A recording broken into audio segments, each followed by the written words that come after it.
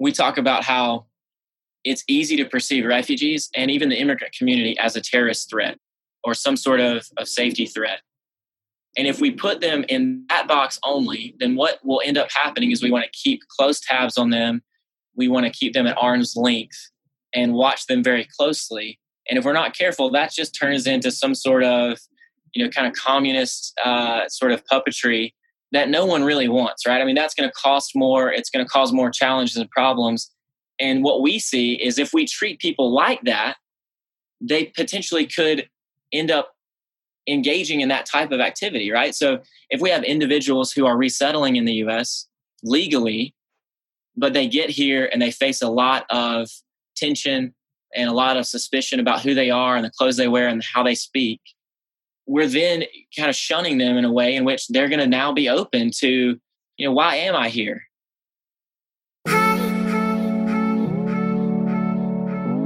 Diversity of ideas is harder than it looks. Welcome to Innovation for All, conversations on the social impact of innovation with your host, Shayna Alkvist.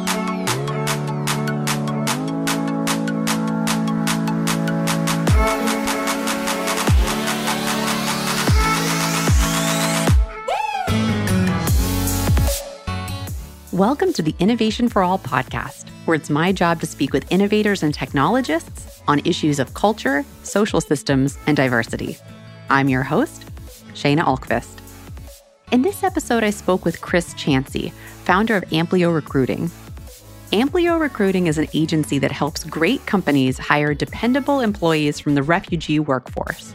They've generated over $7 million in revenue and placed over 4,000 refugees living in the U.S. into full-time employment over the last 4 years. I found Chris to be a really smart and thoughtful guy. I mean, he'll tell you the backstory in the episode about how he came across this problem and ended up developing this solution. But he saw a problem with refugees not being able to get hired in the United States, while at the same time he saw lots of companies trying to hire great employees and feeling like they weren't really available. In creating Amplio Recruiting, he solved both of those problems. But a lot of what I enjoy about our conversation is in the how. How do you allay employers' fears about hiring refugees? What are sort of their main concerns and how do you get around those? On the other hand, you can imagine that the refugee population might be especially vulnerable to abuse. How does Chris ensure that they have a good process at the company to make sure that companies aren't going to abuse their workers or sort of take advantage of them? How do they make sure that the refugees who are working in these companies are being protected? We talk about basic challenges when you're working with cross-cultural populations. We also talk about what it even means to be a refugee has really become something people are familiar with in the last few years. When he started out, people didn't know what refugees were, and now it's sort of the opposite problem. People are walking in with strong opinions either for or against refugees and how that's really changed the way he approaches new business. And lastly, I was excited to talk to Chris because when it comes to thinking about how America deals with refugees, in many ways, we think about outsourcing that problem solving to the government. But what I thought was awesome about Chris was he instead took a free market approach. What are some things that he could do, not literally tomorrow, but what is an action that he could take to help this community that maybe doesn't directly involve the government instead? Chris lives and works in Georgia, so I also thought the context in which he created this business was especially interesting. And before we get to today's episode, a quick request. Hopefully you're enjoying Innovation for All, and if that's the case, you recommending the show to a friend is the only way we can grow. So assuming it's safe to do so, I'd invite you to pause this episode right now and text a link to the show to someone you know who's interested in how refugees are thriving in America today. And with that, please enjoy my conversation with Chris Chansey, founder of Amplio Recruiting. Chris Chansey, welcome to the podcast. Thank you. I am honored to be a part of the conversation. So the work you do now, sort of in a roundabout way, began when you bought a home and sort of didn't do your due diligence about the area you were going to be living in. Can you tell me about that story?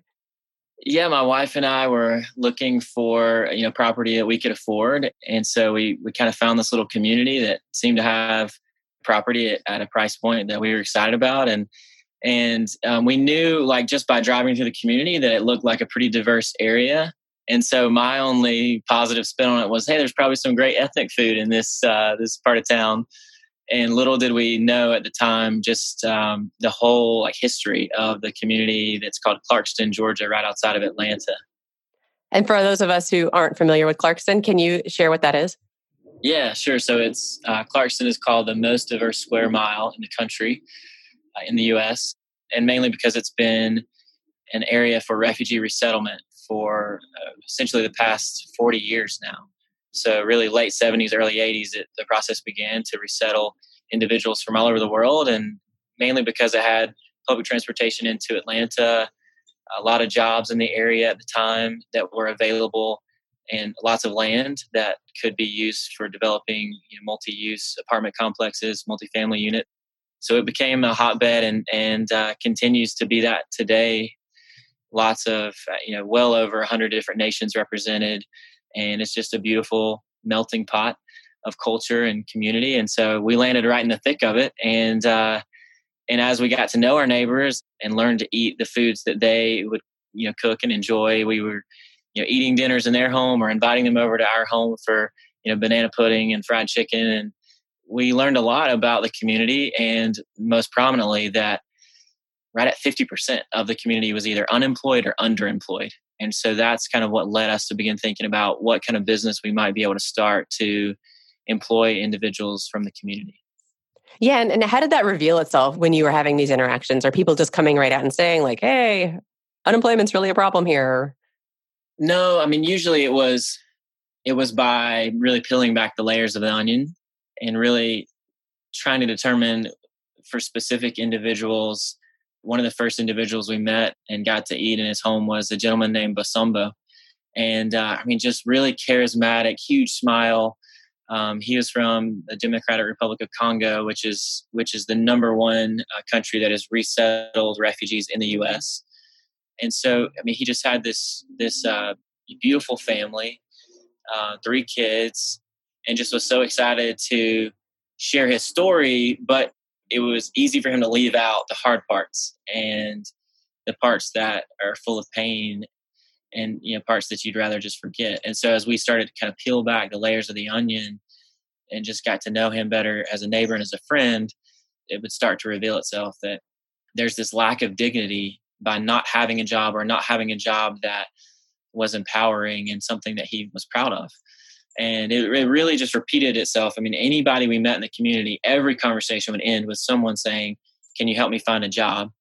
And I guess just as a white guy, that was just the assumption, is that I've got all the connections, So, but I think we did have enough of kind of social capital, in the Atlanta kind of metro area that we did know, man, there's a lot of companies that would love to hire these individuals. So I think a lot of it for those who've resettled in the U.S. is just a lack of social capital to know where to go and who to connect with that can really get them to a place where they can find gainful employment. So while all this is happening, what is your perspective from sort of your traditional colleagues on employment? Do they feel like, oh, it's hard to find a job, or did they feel like it was hard to find employees? Yeah, the business community in Atlanta, individuals would say, we can't find good people. In fact, they would say things like, we feel handcuffed. I remember the language specifically being used by a construction company. We've got tons of opportunity, but we feel handcuffed to really be able to take advantage of it because we can't find dependable employees that will show up and do the work. And of course, there's situations where it may just be a low pay or just a poor working environment that leads to companies not being able to find good employees. But in the labor market that we're in, it's hard to find individuals who are going to be dependable and not have substance abuse, issues or other kind of barriers to employment. And then we look at this refugee community that's legal to work, has very little hurdles that are really keeping them from being able to be engaged. So the idea of it seems pretty easy to accept for business owners. But there was always suspicion and kind of cynicism of this. Can this actually work? Can they overcome some of those hurdles, transportation, language, to really be able to contribute and add value to a local company? Yeah. And I just guess, so we're just really explicit about it. Can you talk about Amplia Recruiting and what you currently do? Sure. Yeah. So in that process of figuring out, okay, jobs is going to be the thing that can have the most impact in this community. We thought through several different businesses that we could start. At the time, my wife and I had started 10 different companies at that point and failed in a lot of cases, but really we're learning from that process of really where we felt like we could have the most impact. And so we thought through several different ideas of companies that we could launch, but all of those really in our kind of best prediction of kind of how things could turn out. We're thinking maybe 20 or 30 employees, but literally there were thousands of people that had the ability to contribute and wanted to be in the workforce. And so we landed on this idea of a staffing company, and we had no background in staffing. But we thought, how hard can it be, right? It's just connecting these individuals over here who are looking for work and connecting with companies that are trying to hire. And the concept is pretty simple, but of course, in any case where you utter that phrase, how hard can this be? Let's do it. You find out that, there's a lot hidden behind the door. But we launched a staffing company in 2014. So a little over 5 years now of placing, refugees into employment. So we struggled a lot early on to really get the right business model and kind of get things into place. But, at this point, placed over 5,000 people into full-time employment, both in Atlanta as well as in Raleigh and Dallas and Houston and a few other markets around the U.S. as we grow. And we've seen over $9 million in revenue at this point. And so it's an exciting adventure every day to navigate the world that we're in. But we get to see companies move forward, communities, begin to take more stable position in their local economy. And, best of all, these individuals and their families being in a better position to add value to their local communities. I'm curious, along that journey, what was the hardest problem you had to overcome in sort of the early days? Was it having a large enough pool of refugee workers to pull from, or was it getting initial intros to businesses, or was it just figuring out sort of regulatory logistics? Yeah, it's a great question.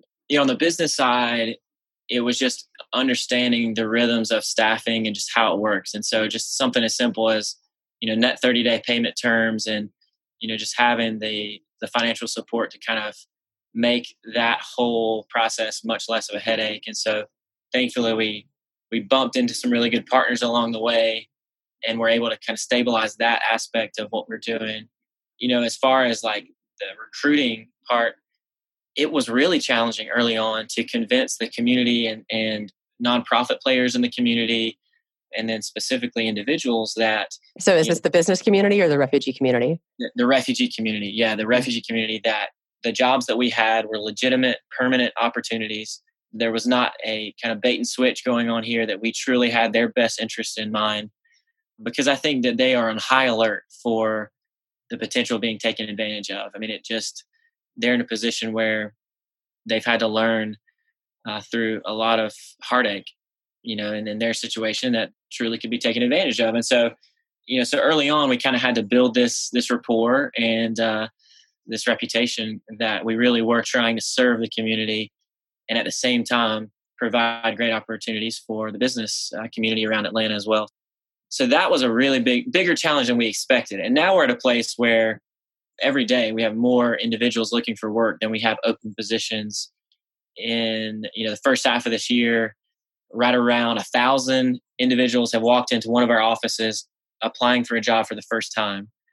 And right around 75% of those individuals have been placed into a full-time job. But that still leaves 200, 300 people that could be working that currently aren't in a position. So we talk about being one of the only staffing companies in the country right now that says we have more people than we have jobs to place them in.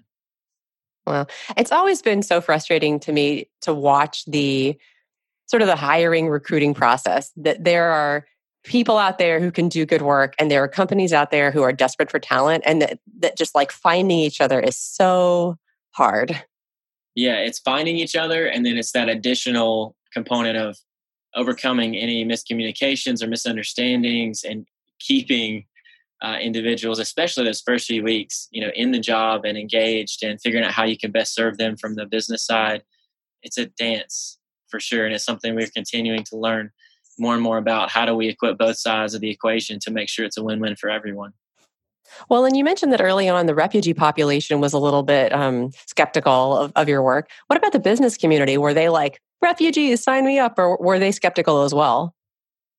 Yeah, so early on, it's in 2014, we really still were in a place where if we went to a company and knocked on a door, cold call, and we're explaining what we're doing and why we feel like we can provide employees or maybe other staffing companies or their internal HR team hasn't been successful, we would have to answer the questions such as, what is a refugee? Or try to go ahead and maybe dismantle some misconceptions of someone kind of thinking they understood what a refugee was. So that was like 2014. By the time 2016 hits, and there's been all this media attention and political rhetoric around refugees, now we're not answering that question as much. There's been some education provided, and it became more of, okay, what countries are they coming from? How do we know that they truly are legal to work? How have they been vetted? What's that vetting process like? And you could really hear the question behind the question being like, is this safe? Am I going to open myself or my company up to some sort of terrorist activity? So there were still misconceptions, but there was overall kind of better education around what refugees were. And so from the business community, there was really two responses. It was either companies learning about what a refugee was and saying, oh, cheap labor, warm bodies, we need that. It's right here in our backyard and it's legal, send them over. And then there would be other individuals and businesses that would say, hey, we just want to help. We could provide good jobs and we just want to be a part of the solution for these individuals who are trying to rebuild their lives. And so on that spectrum, it was our role then to try to figure out what are the best places for our employees to work, and how can we best set them up for long-term careers, as well as serve these businesses and our local economy by filling the positions that are open. So at that point, we developed a 30-point scale that we put every company through to really determine that the business is a good place for the refugee community to work, and a good place that we really feel like there's going to be a win-win here, and it's going to be a good fit for everyone involved. I'm so glad you brought that up, because on the one hand, I could understand how a business might say like, oh, I'm reluctant. How do we know if they're going to show up or if they're skilled? But at the same time, as you've identified, this is a really vulnerable population. And I think what you alluded to in the beginning of describing the sort of business response is like, we just want warm bodies. There's also a risk that, business is going to take advantage of this group. So you mentioned you had this 30-point scale. Can you talk about how you sort of what that looks like and how you came to evaluated on those criteria? Like, how do you judge a company to know if they're going to be good for this community or if they're going to maybe put them at further risk? Yeah, I mean, it's something that we developed over time. And for us, it's just more of like, how do we make sure that the refugee employees are going to be dignified and happy in these roles at this company? How can we make sure that there's retention there? And we see retention rates double. I mean, through the roof. In our industry, 40% is the retention rate. So, 4 out of 10 people that are hired are still in the job after 3 months. We see 8 out of 10. I mean, it consistently. And so we want to make sure that continues to be the case. And so some of the factors on that 30-point scale are very just logical. And it's probably something every staffing company does. And just in terms of, something as simple as making sure that the location is close enough that, individuals can get to work easily through public transportation or whatever means necessary. And that's going to be something that can happen, day in and day out. So we try to make sure jobs are within 30 miles of where our offices are around the country, but of course, pay rates play into it. And so for us, for Atlanta, for example, we won't place any employees at a company that's going to pay less than $10 an hour. And so that is above, well above minimum wage. In our community, that's a living wage. And so that's going to be different in whatever community you might be in across the country. But there's been some cases where some companies, we've had to walk out of the discussion because it's just, they're not willing to do that. And there's also been some companies that have said, hey, we traditionally pay $9 an hour for this position, but we're willing to go to 10, partly because we're that desperate and partly because we do want to impact this community. And so we see, a range of response as we kind of share the things that are most important. But then some of the factors that are a little bit more relevant to the refugee community, for them, the biggest concern and really the highest value is around stability. So typically a company is going to be asked about their benefits, And that response would be in terms of, hey, here's our 401k, or here's the our time off policy. But for our community, benefits and really is really tied to stability. So something as simple as a name tag or a business card equates, it's obviously very low cost to the company, but it equates a huge amount of stability because there's this commitment and this sign of pride. And, it goes the same for any kind of uniform or lab coat or protective equipment. When those things are involved, as in some cases, as normal as that is in the process, those are items that denote a lot of pride and respect and dignity in the role. So we try to gauge, what does that look like? What are those truly like beneficial, stability defining aspects about the job? Certainly we look into the culture and the environment of the workplace, not just at the top level of the individuals, like a CEO who might be really excited about employing refugees, but also at the level of a line leader or a shift supervisor, who's the one who's going to be most engaging with and can have the most impact on our employees. So it's looking at things from all angles and trying to make the best decision for everyone involved. That's an interesting example, though, this idea that, the CEO might be really on board, but maybe the line manager is not. How are you able to vet that? Is it like you're showing up unannounced, or, just are people willing to just tell you straight up, like, I don't know about these refugees? Yeah, it's certainly in conversation. You can find a lot about someone. I think we've all seen on a political spectrum, what it looks like to just jump to conclusions about individuals or someone's, beliefs or policies. So it's got to happen in conversation, but you can certainly learn a lot just by being observant and taking time to engage with people. And you can, really what we look for most often is there a sense of gratitude. And so we see a pretty quick turnaround. In many cases, a company will say, let's try it out. Let's send us over, 2 people, 4 people, whatever. Let's see how this is going to work. And pretty quickly after that, sometimes, the same day, there's a phone call that says, hey, can you send us 10 more people just like this? And so you get a sense pretty quickly of gratitude, and where there seems to be a lack of that and just a lack of respect in the relationship we have with them, then we probably can assume that same case is happening, on the job. And so we try to be really aware in conversation. But we've done things such as, I would say, is pretty extreme. We've had in situations where one of our team members has worked a full shift alongside our employees just to get a good sense of what's actually happening on the ground, on the warehouse floor, what really is going on and what are the tensions that might exist there.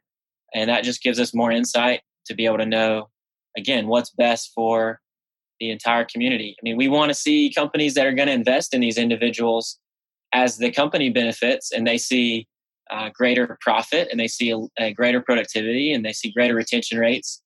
Then, how are they then investing back in that community? Can they upskill them? Can they train them on other aspects of the work? It could be ESL, or it could be helping provide transportation. So, what are those things? When we see that gratitude at play, and it starts to reinvest in the employees that they've got on their payroll, that's a good sense. This is a good relationship, and we'll be able to continue to build off that. I'd love to unpack some of the assumptions people have about the refugee population and whether or not those are sort of accurate. So you mentioned earlier, refugees are legal to work. Is that right? Yeah, absolutely. They get vetted by Homeland Security, and essentially the day they arrive in the U.S., they'll receive some paperwork and they'll be legal to work. Wow. And then I'm wondering, when employers are hesitant, what are some of the assumptions they're making? So I have a couple questions. Basically, there's perceived challenges of working with this population. Maybe there's concerns about their speaking English, or that they might move, or that they're not going to be here for a long time. But those may or may not be right? So I'm curious, what are the things people think will be a problem, and whether or not those are? And then what are the actual challenges that people may or not think of? Yeah, that's a really good question. And yeah, those are essentially the conversations we find ourselves having on a daily basis. So yeah, let's take the first one. What are the concerns you hear a lot that maybe you tend to find to be unfounded, that people assume when they walk into the conversation? Yeah, so everybody kind of starts at a place that talking about language and talking about transportation. So, we refer to these things not as barriers to employment, because that would then communicate that it's really difficult or you're maybe even unable to access employment, versus a hurdle, right? It's something to overcome. And so we navigate around that and we talk about it. So take language, for example. Many refugees they learn English at a primary school level. And so they come to the U.S. speaking fluent English. And so that's not a factor for them at all. And then many refugees will learn English when they're here. But often what we do is we'll place any individual that comes in our office on a scale of 1 to 5. So 1 being they have no English ability at all, and 5 being they're completely fluent. And often what we see from a company is they'll say, we need 5. Send us your 5s. We want, people who are fluent. And many times they got to close the deal. Right. And a lot of times it's related to safety. Of course, that is the primary concern at many companies. So we understand that. But often, what we'll communicate is, sure, we're happy to send you some of our most fluent individuals to start off with. But very quickly, those individuals can be bridge builders for others who may not be as fluent to step into the role.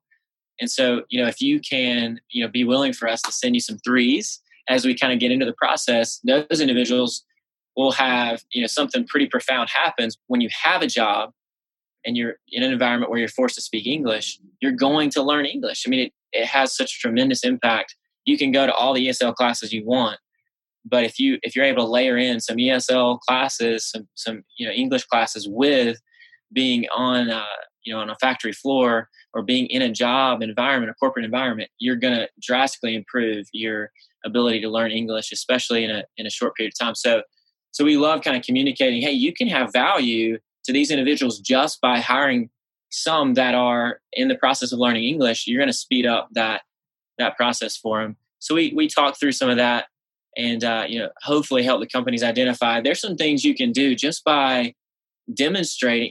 It's easy for someone to think that if you can't speak English, it's equated to your intelligence level.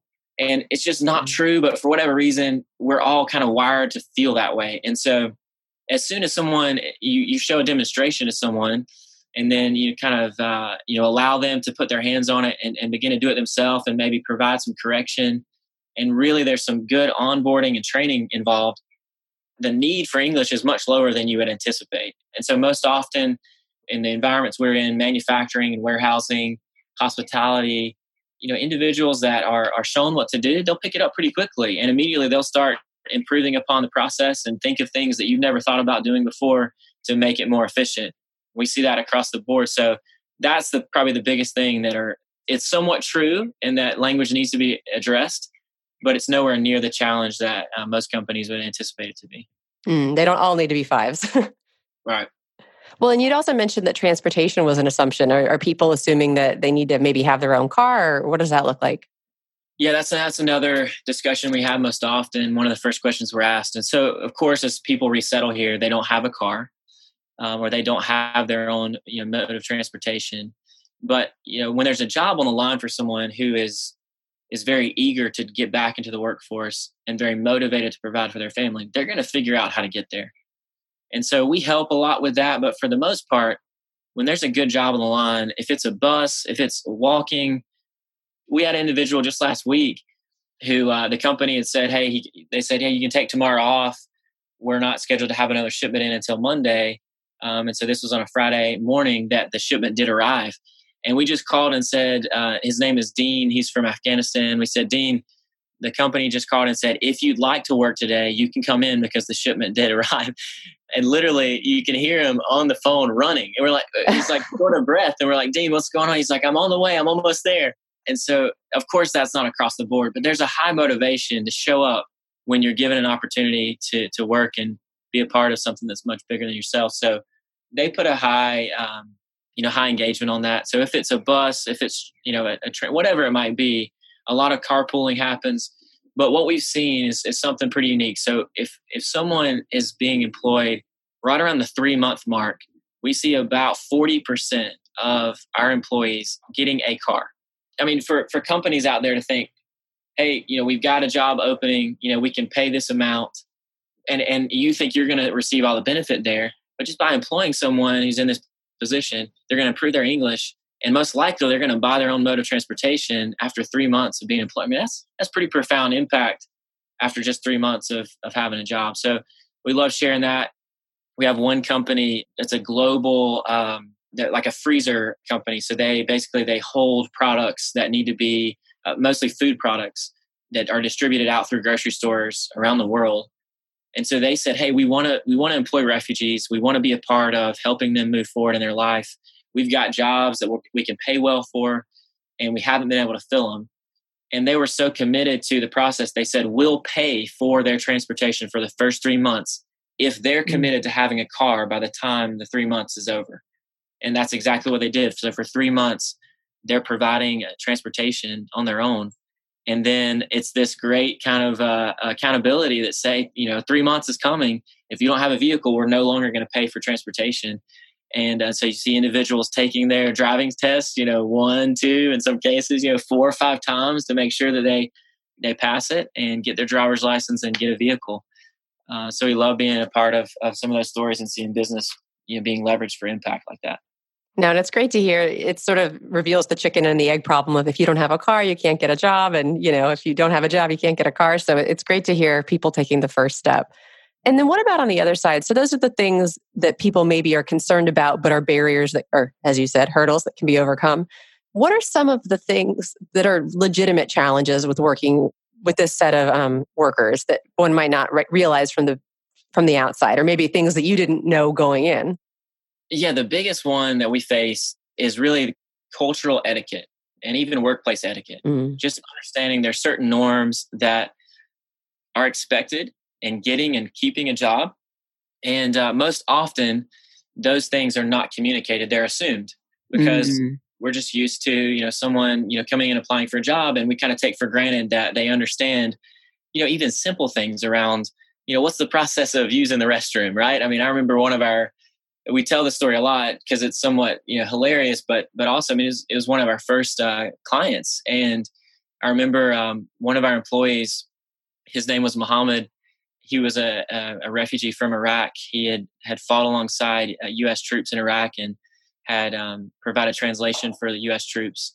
And so he was resettled because as the troops pulled out, him and his family were targets for terrorist groups because they felt like he may have some information or be loyal to the U.S. in some way. So that group of individuals are called SIVs, Special Immigrant Visas, and they are resettled in the U.S.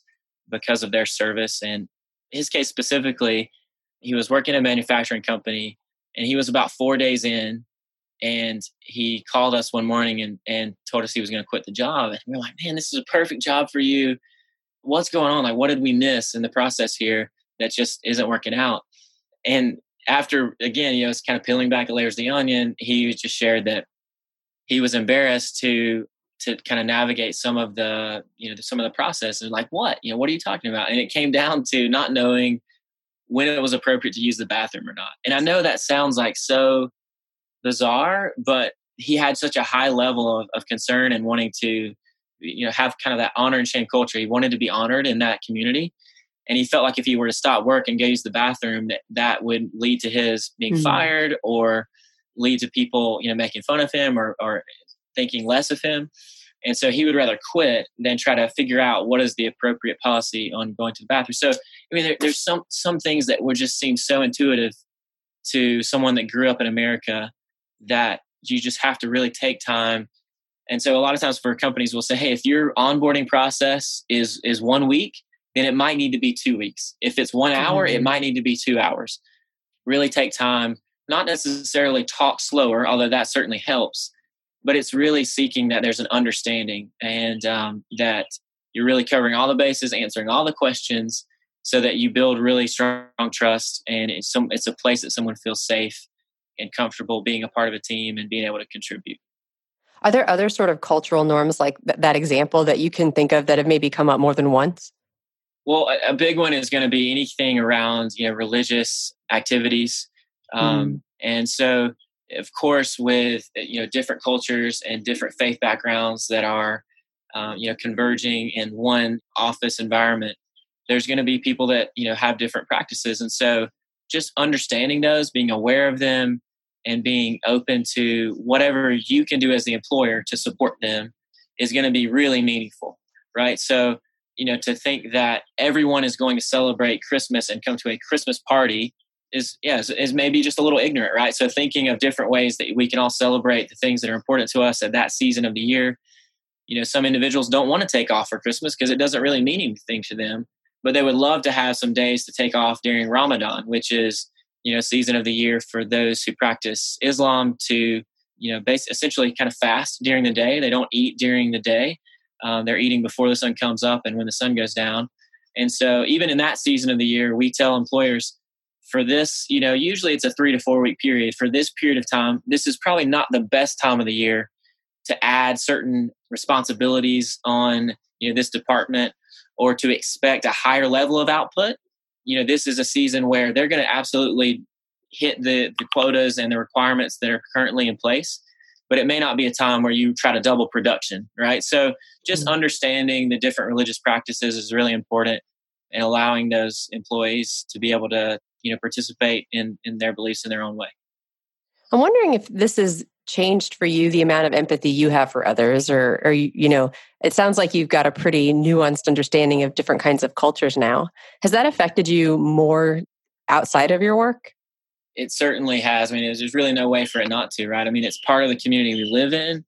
But I think for anybody, it's one thing to kind of hear of an issue or to know about a circumstance or situation than it is to actually, meet someone face to face and learn their story and hear about the nuances of the situation. It just brings it to life. And so yeah, I mean, we're much more in tune to the challenges and complexity of when it revolving, immigration and, the aspects of refugee resettlement in the U.S. and the community that's here versus the community that still is in need of being resettling. What does that look like? And what are the challenges there? So we're much more immersed in that.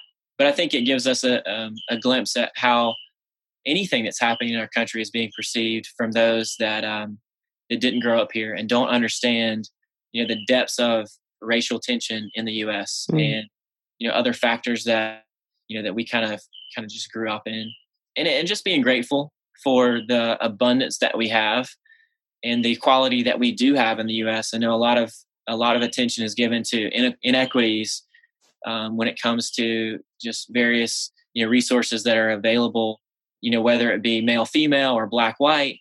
But reality is the inequities are much, much larger. Much, much more vast when you think of, those individuals coming from the developing world into our setting. So it just gives us more gratitude and more humility in the way that we perceive and hopefully not jump to conclusions and judgments as quick as we might used to.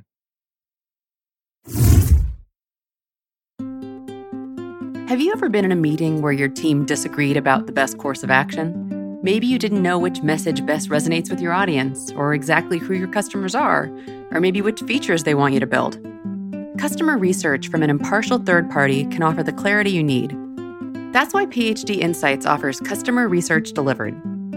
Customer Research Delivered uses a 5-step process to apply customer research to answer your pressing business problem. Within 4 weeks, they'll design, host, deploy, and analyze a quantitative study so you can make better decisions to keep your business growing. Learn more about Customer Research Delivered by visiting phd-insights.com. That's phd-insights.com. So some of the kinds of roles that you've been talking about, manufacturing, I typically think of them as sort of male stereotype jobs, whether or not that's accurate. But it made me start to wonder, are there particular challenges you have or special considerations for female refugees that you need to consider? Yeah, that's a really great question, because early on, we were able to put males in roles pretty quickly. And we kept having women coming into the office, and we kept saying, okay, we got to find an opportunity that is going to be the best fit for the women in our community. So one thing that's pretty interesting, if you think about it, is especially when you think about the Middle Eastern culture, in some cases, women are perceived as they're not the individuals that are expected to be the breadwinner. And I'm trying to be, careful in how I communicate that. But the idea is that if you really think about those who are refugees who have resettled in the U.S., the individuals who are on the bottom of the barrel in terms of their opportunities are Muslim women who don't know English, who don't have a car, and they just don't have a lot of rights that they perceive in their favor. And so we really set out to find some companies that would be able to really fit that need. One of the companies that stepped in was it's a company called Gourmet. They are a worldwide packager of food, so a little different than the company I mentioned earlier. But Gourmet, specifically the department in the Atlanta area, is a department that packages cheese of different types.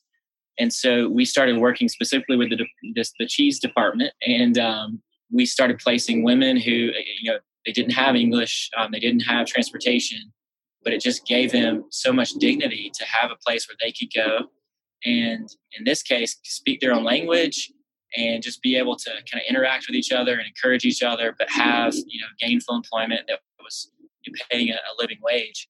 And so for a while there, there were women walking into our office saying, I want a job at the cheese company. And so it kind of built this reputation for being a safe place for them to flourish. And so we see more and more companies like that. At this point, we have around 300 employees on payroll at the moment. And I would say we're about right around 50-50, probably closer to 60-40, 60% male, 40% female. But, positions that are entry-level roles, from being like on an assembly line all the way up to being more like an administrator or secretary type position. There's lots of opportunities for women to engage and be able to provide. Many of them who are single moms now, be able to provide for their family. That's great. Well, and I'd love to switch gears a little bit. Tell me about Amplio Ventures. This is a new sort of the next pen in your cap. Yeah, it's really been a progression more than anything else. And so, what we've realized over the past 5 years with the staffing company is that job placement can work really well. It certainly works well in developed economies like the US, where, like we've been discussing, there are job opportunities available. So in the market we're in, job placement can really thrive. But even after helping place 5,000 people into jobs, in 2018, that number was over 800 people just in 2018. And of course, our team works really hard. We have an incredibly gifted team from all over the world that do, on a daily basis, really care a lot about the communities they're in and do great work. And it's easy to pat ourselves on the back, but then we hear the reports of what's happening on a global scale for the refugee community. 70 million people who are displaced currently in the world. 800 doesn't really seem to even tip the scales. And so we're grateful for the lives changed and the stability and the impact it made for every single person. But we really started to ask the question, what can we do on a larger scale to move the needle for the global challenge that our world is facing with migration?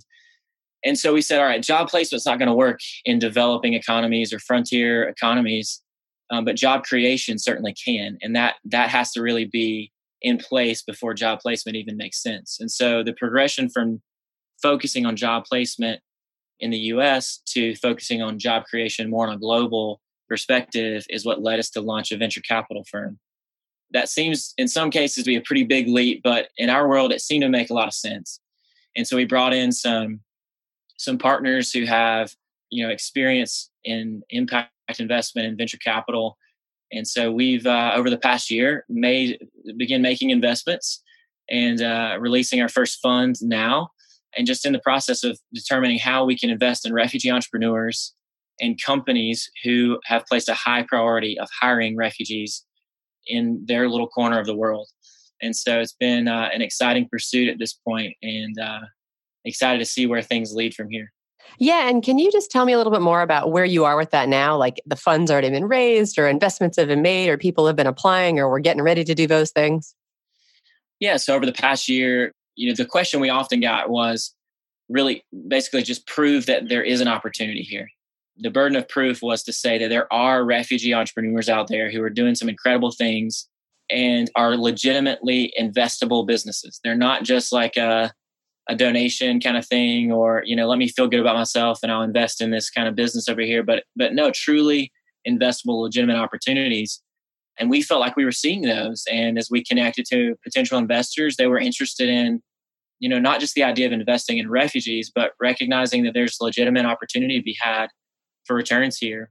When you start to look at the stats, you see that at a higher percentage, refugees and immigrants are entrepreneurs and are successful in their business pursuits over individuals who grew up in the U.S. And so that attitude and perspective, I think for a lot of refugee entrepreneurs, when we talk to them, they'll say, I've faced the most horrific things in my life, so I'm not really afraid of failure, which is probably one of the things that keeps a lot of people from being an entrepreneur and starting a business. So we just see a lot of individuals either forced into it by just having to provide for family, or just kind of have that DNA in their system to start something and innovate. And so we've seen, we get to see a pretty strong deal flow of opportunities. And being one of the first to kind of plant the flag in this whole movement of refugee investing, we're getting to see a lot of opportunities come our way. So now it's more finding investors who really care about this space. So at this point, we've invested in a couple different companies, and we have a couple others in the pipeline that we're doing due diligence on. And then we've got the fund that we're really pushing into now. So I'd love to share a little bit about that. Yeah, absolutely. And I guess before we get to that, I'd love to ask if you could share a little bit about one of the companies you've already invested in. Yeah, I would love to. So this is probably a good story as it relates to the staffing side of the business as well. So I think that as we grow, a lot of our investments will be on a global scale. But early on, we just said, hey, the first few investments need to be US-based investments. And let's, be very aware of the risk and just, kind of trying to have a diverse portfolio from the start. And so we looked at one of the companies that we had already been serving on the staffing side. It's a laundry company called Blusion.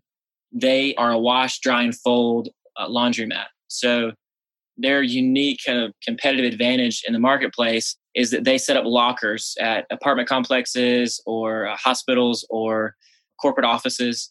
An individual can place dirty laundry in a duffel bag, put it in a locker, and in 48 hours, they'll go back to that same locker and they'll have folded, clean laundry in the bag.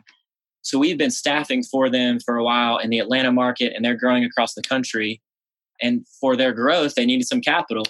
And they just mentioned it to us. Hey, do you know of potential investors that could be interested in what we're doing? And we said, as a matter of fact, we do. Step into our office. So that was the first investment we made. And the investment really is to catalyze their growth across the U.S. So they want to be in about 20 markets. And if they grow as expected, then they would be putting somewhere around 3,000 refugees into jobs. And the unique part about what they do is they've said, hey, we want to put our facility where we're actually washing and folding the clothes in these refugee communities and be as close as possible to the individuals who are going to work for us to make it as easy as possible for them, especially for those who don't yet have transportation to come to work. And it's a good paying job. There's very low English requirements.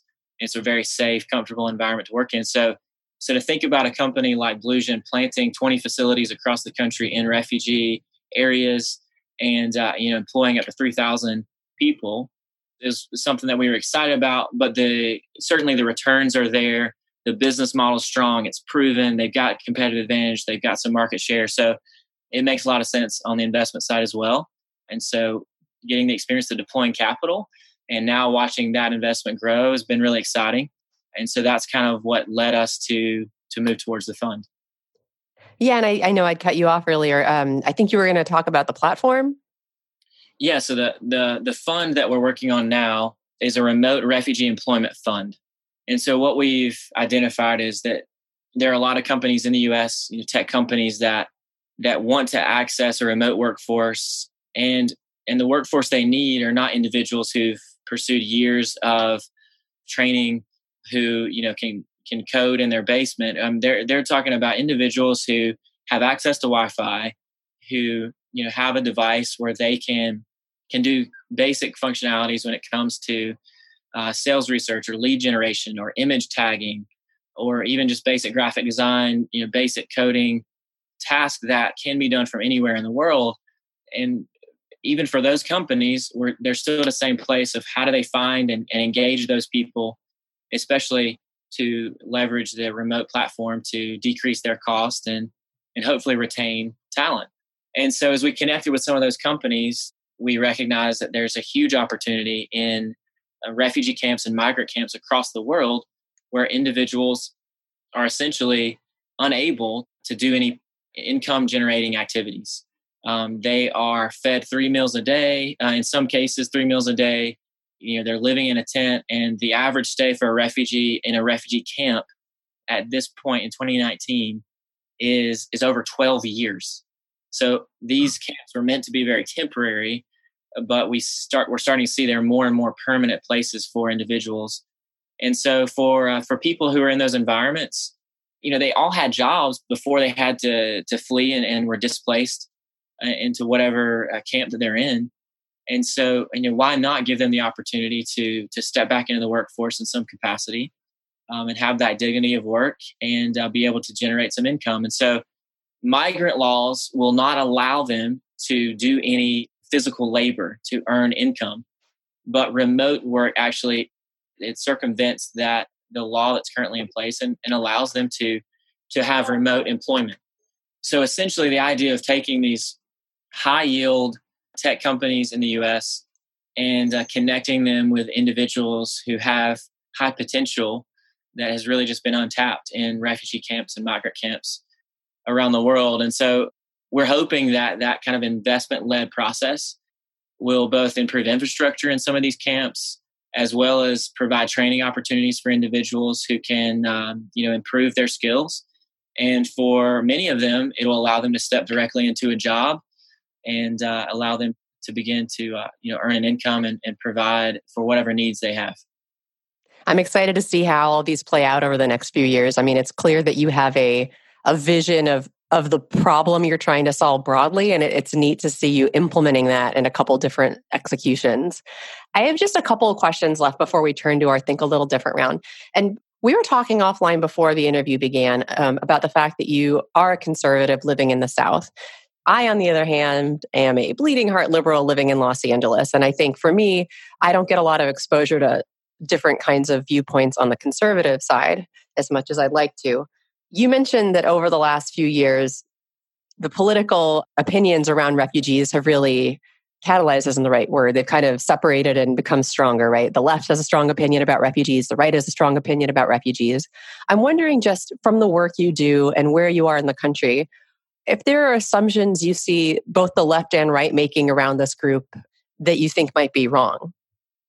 Yeah, what an easy question to answer. Thank you for No, but I mean, I think what's really interesting to me from where I'm sitting is that it's clear you're helping this community, but you're doing it through a really different mechanism than somebody on the left might, right? You're doing it through sort of the power of work, sort of the power of free market. So that's something that someone with your background might have pursued that someone with my background might have not. And that's why one of the big goals of the show is this idea of diversity of opinions, that if we have different kinds of backgrounds and different kinds of interests, we solve problems in different ways, and that can be really, really valuable. So I'm just curious if there are things you see on either the left or the right that you'd like to maybe see change, or you see assumptions that people are making that you wish you could correct them on, or...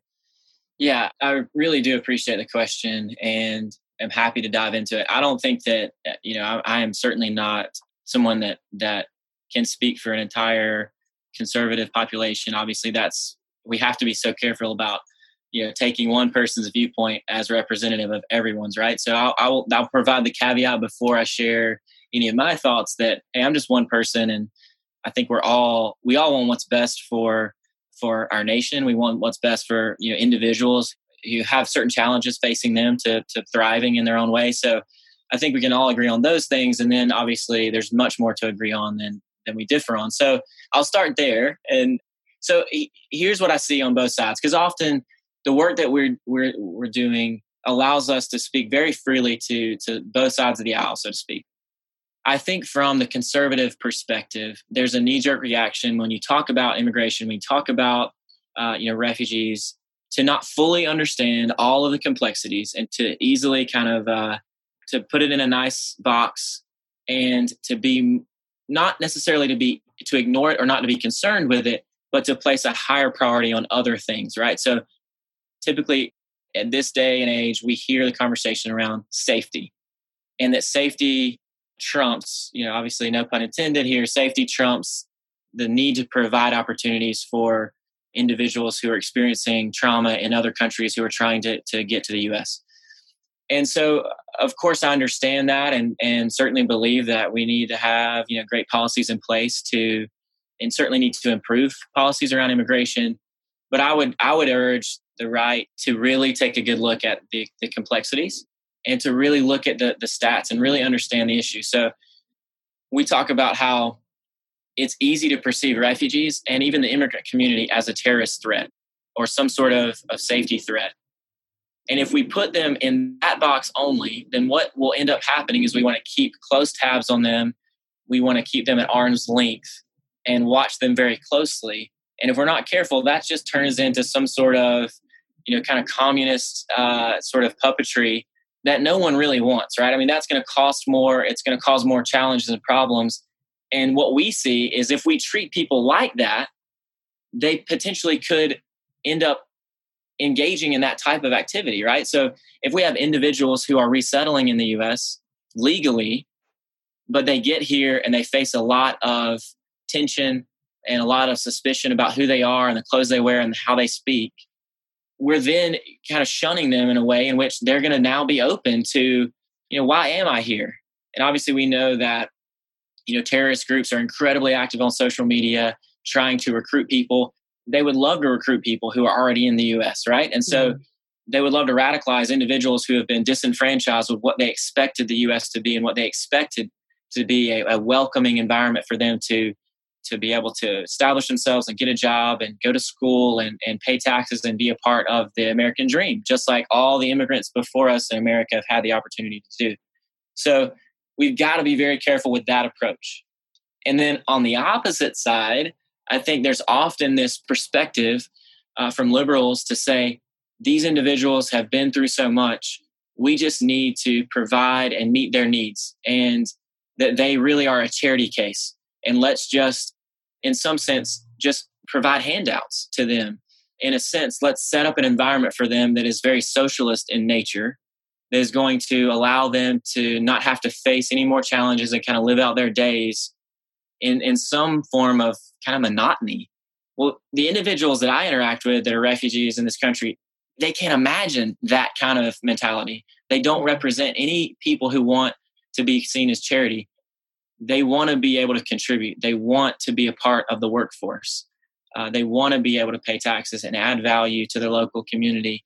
And so they don't want to be seen as a charity case either. And I think that seems to be the tendency from the left, is to really have that bleeding heart in a way that it keeps you from seeing the opportunity and maybe the capitalistic opportunity at play to allow people to contribute in their own way and have dignity in the things that they bring to the table and all of their cultural differences and religious beliefs that come with it. And so we talk a lot about not a charity case, not a terrorist threat, but a workforce, a group of contributors that want to add value.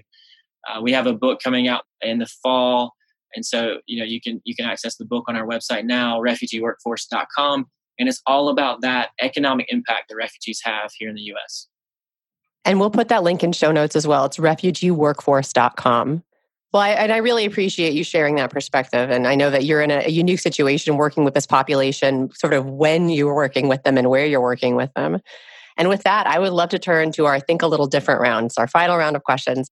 And you can answer these either as your professional self or your personal self. Either is fine. What's something you've changed your mind about in the last few years? Specifically continuing this whole conversation around how we perceive immigrants and refugees, I'm certainly at a different place than I was 5 years ago when we started this.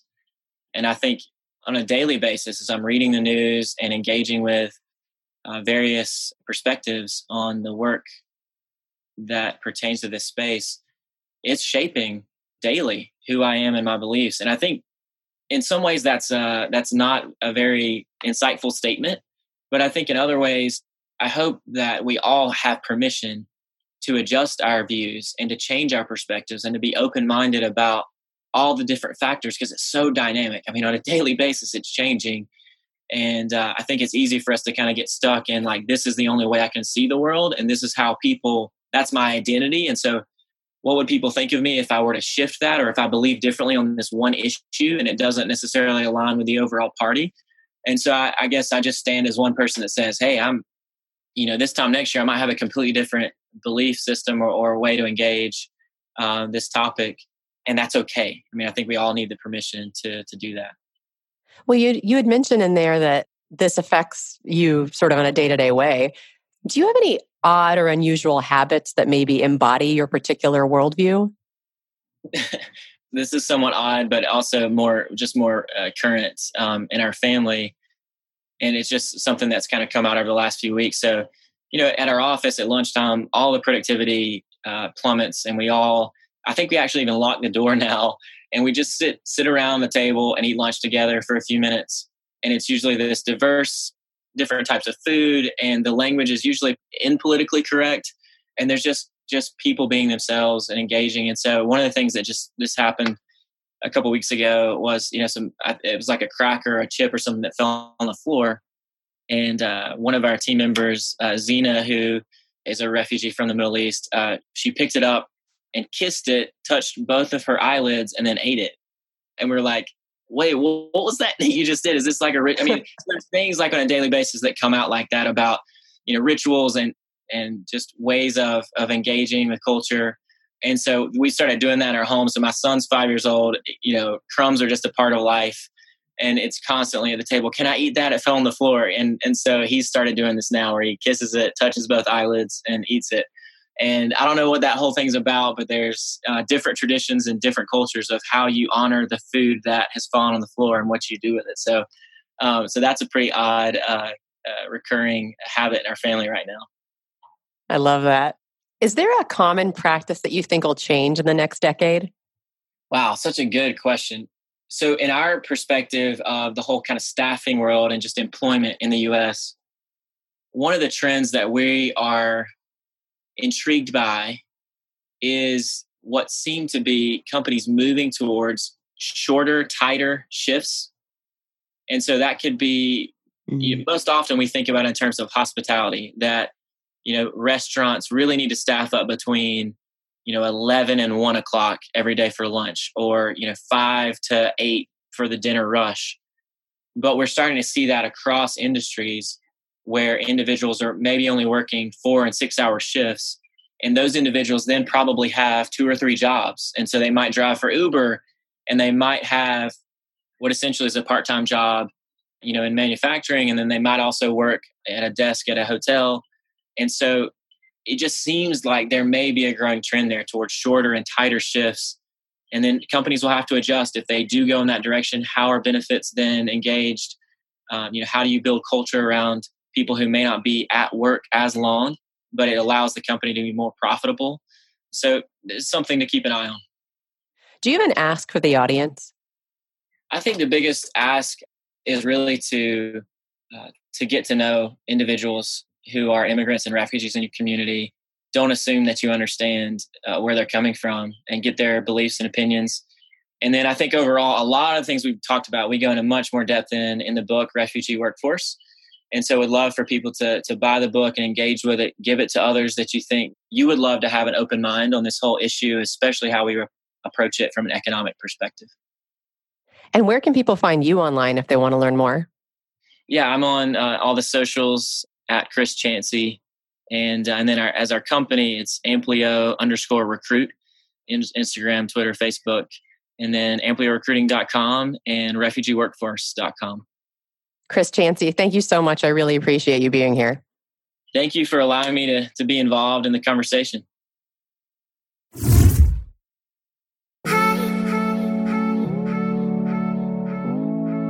I hope you enjoyed today's episode. If so, I invite you to subscribe to Innovation for All on iTunes or your favorite podcasting platform.